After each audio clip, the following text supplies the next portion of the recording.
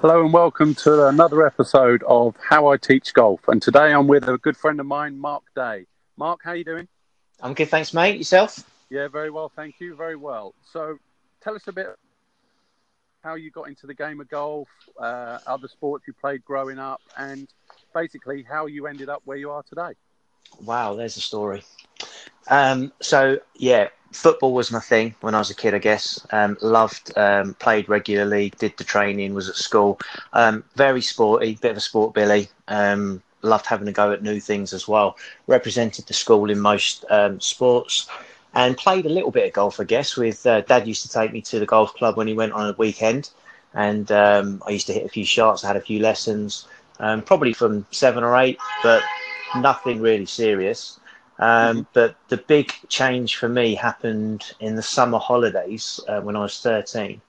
And a friend of mine said, "Do you want to join the local golf club?" And I said, "Yeah, why not? We give it a go." And we had our interview, which I'll never forget, for our membership. And we got accepted, which was fabulous.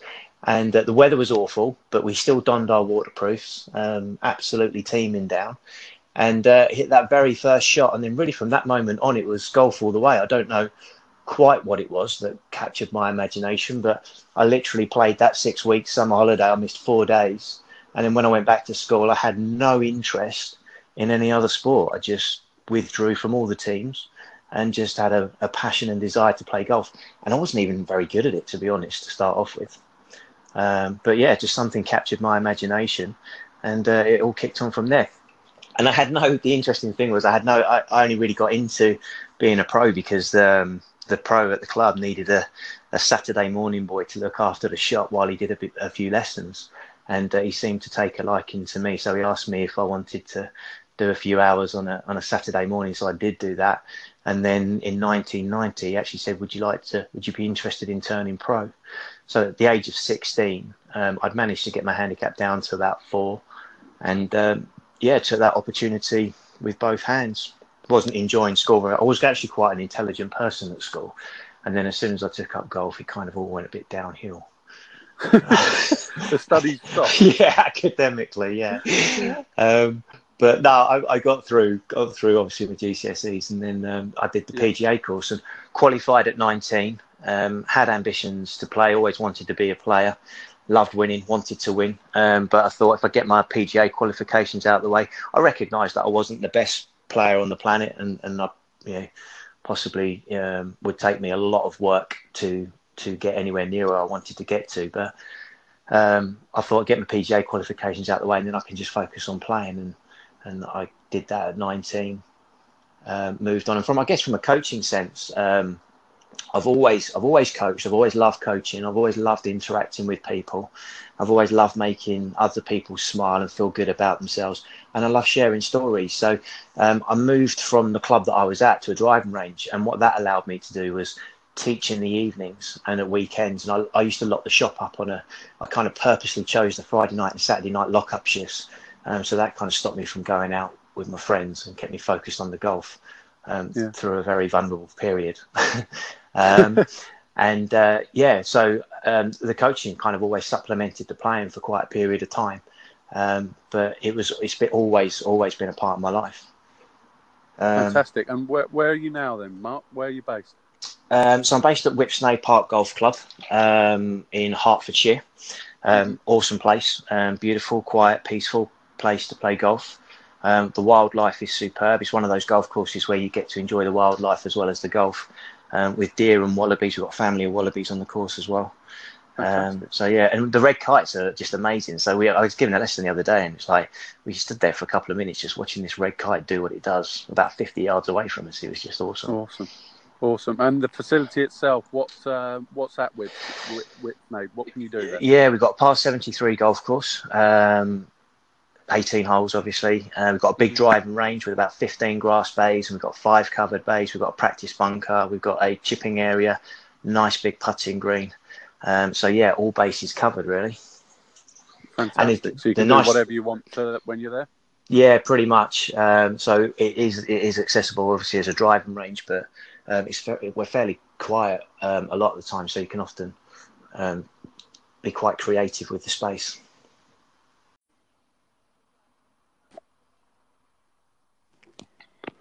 So, Mark, what get a lesson with you? What type of lessons do you give? What's the process? Well, lessons with me, I guess my passion is really about helping people achieve goals. So I love going on journeys with people and being a part of someone's story. So I guess a philosophy would be a goal-based guided learning one. And so the first thing is to establish really what problem we're trying to solve, and what would success look like. And then every journey is going to be a little bit different from there, depending on what we come up with.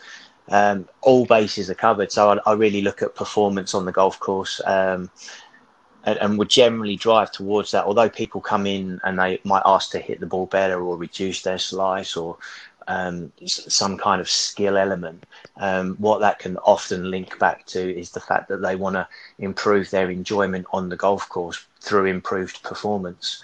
And so if that's really the problem that we're trying to solve, then all of a sudden that opens up a whole lot more opportunities to achieve that, rather than just reduce the slice. So yeah. So what types of lessons do you give? Is it across the board, or do you start somewhere? So man on the street comes off the range, hit a few balls and says, Mark, I need a lesson with you. What kind of journey do you take them on? Do you sit them down and have a chat with them first, or is it hit a few balls, stick them on a video camera? What would happen if I turned up and I need a lesson in an ideal world, there'd be an initial conversation, I guess, either over the phone, over text, or some kind of social media where someone's introduced themselves, and then we'd book that first session. In an ideal world, I'd like that first session to be on the golf course. I don't think it should be sat down having discussions. I'd want to be on the golf course. I'd want to be watching you play. I'd want to be having conversations with you, really understanding what you're trying to get out of the game, and what you want to get out of me as a coach, and where you want to take the relationship. And then from there, it's about developing a plan. And with the facilities that we've got at Whipsnade Park Golf Club, as I mentioned, we can pretty much cover all bases. So it might be a case then of that plan might be, we might do an initial 10-hour plan, and that'll be a combination of, skill acquisition in the practice environment, and then some time spent transferring that onto the golf course, combined with some interaction between sessions. I do a lot of texting and communication between sessions, because I think actually that's where the learning occurs. The learning isn't necessarily in the session face to face with myself. It's through the students' experiences away from me, and then sharing those experiences with me, that allows me to ask more questions that probes and prompts new ideas for them. So it starts on the golf course, and for me it's all about the golf course. I think that's the playground, and the more I can do out there, the better, really.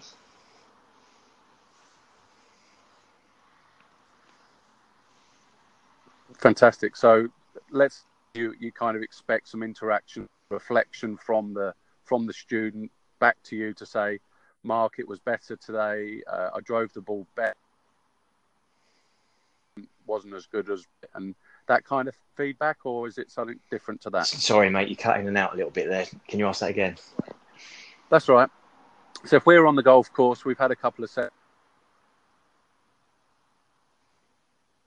you'd expect me to go away and play a couple of rounds and then reflect on how I've played and feed that back to you? Yeah, very much so. It is about your perception as a student. It's all about you, isn't it? So it's your perception, your task. I think I'd want some objective data in there as well, and an understanding. So that might be an agreed collation of stats, as well as the qualitative of how you feel about that.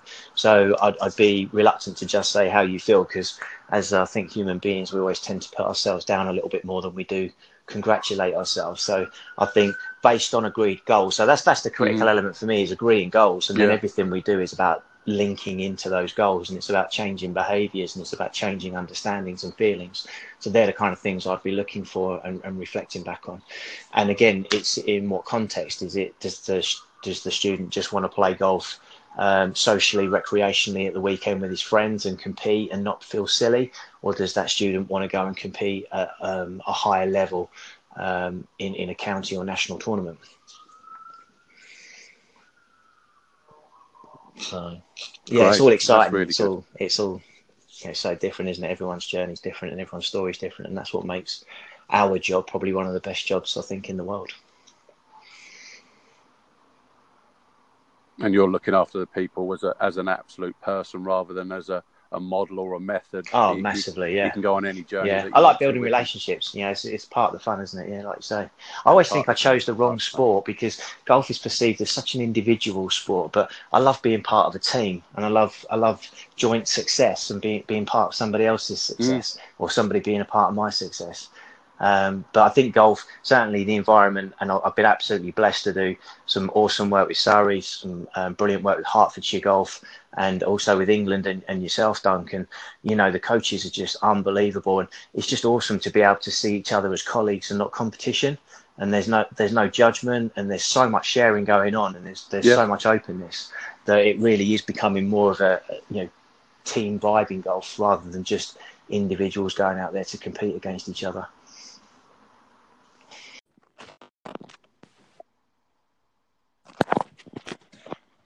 So when you're going through the journey with people, we're on the pathway of improvement and bits and pieces. Mark, what technology do you use, and do you have any favourite training aids or anything like that you use?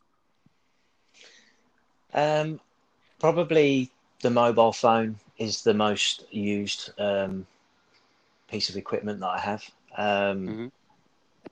For various reasons, but one of the biggest ones for part of the journey that I go on with students is for the communication, really. So the ability to interact with players on an ongoing basis, either through text, WhatsApp, or Coach Now, which was formerly known as Edgify. But they're awesome for keeping open communication. I use TrackMan. And also looking at getting into or waiting for a body track to turn up. But I use those at the moment. I guess it's about improving my own understanding of what's going on. So again, if it's about understanding the problem and what the success looked like, then a part of those tools is about me measuring and improving my understanding in that. So sometimes I'll use it for the player to look at, but really they're for more from my reference. And we said, so for example, like I've recently had a little spell of players come in and want to hit it further. So what TrackMan does, for example, very simply is helps us measure club head speed at a point, and then we put some interventions in place, and then we can track that journey. So in 6 weeks' time, we've got a little measure of what worked, what didn't work, and what we need to do ongoing. So that's how I use that equipment. Fantastic. We're gonna sidetrack it a little bit. So basically, got a good idea of people come to Whipsnade, book a session with you, you'll have a discussion, you go out on the golf course, you've got them on the pathway, you will or you will not use technology, depending on the person, depends on their wants and needs. You're communicating with them really well. But we're going to strip it all back. We're going to say there's no golf course and you've got £100. What would you spend it on to help golfers? Wow, no golf course. Okay. I would say probably the most valuable pieces of equipment I would have, the most valuable pieces of equipment I could have are a set of cones, tour sticks, a number of tour sticks, a bag of premium golf balls, and a hula hoop. So if that's just a space for me to work in as a coach, to work with students of grassland, they're the things I think I could be most effective with, and I think they would probably come under £100. I think I think it depends how many premium golf balls. I guess so. But do you know what? The best thing about that, and again, we look at how we grew up, and I used to hit balls on the range, 20 balls out of clicker tube, and you used to hit 20 balls, and the way that you practice was so different to the way that players practice now. And I think there were so many more benefits to that. So even if it was just a clicker tube of 20 premium golf balls that you could go hit, that you could go pick up or chip to your bag or chip whatever, and then go back and hit again. And I just think, that has been lost a little bit in the game, and I think that's a little bit sad. Yeah, I mean that in between time from when you've hit the balls to going to pick them up is valuable, really valuable. Oh, And if you're doing it with a coach as well, it's. I mean, the conversations you can have whilst picking the golf balls up is it's fantastic. massive. It's massive. And every shot was meaningful, wasn't it? It's like now you Yeah, can go on the driving range. It doesn't matter if you spray it left or spray it right. Whereas if I sprayed it right, I had to go in the hedges and find it. you didn't want to lose that ball, did you? And I didn't want to hit it out on the 13th fairway because the captain was going down there. He's going to tell me off for being in the way. So there's a bit of game-like training for or pressurised environment under even when you practice. Exactly. That's been lost. So yeah. Brilliant, Mark. If you had a favourite golf course, what would it be? Oh, right. That's a good pro-am question. You get asked that a lot. Pro-ams. I grew up in Kent, and one place I loved to go in Kent and play the pro-ams in Kent was Prince's Golf Club. That was just an awesome place to be, and it's so much history, but quite modern in its the way it did it. And the course was awesome. But if I can just dodge that a little bit and say, if there's one place I could be a member of, it would be Woburn Golf Club. With the 3 golf courses, with the short game area, with the putting greens, they've got a driving range, and they've got a space for you to go and hit your own premium clicker tube of balls. It's got absolutely everything. So yeah, Woburn Golf Club would be probably my place to go. Excellent.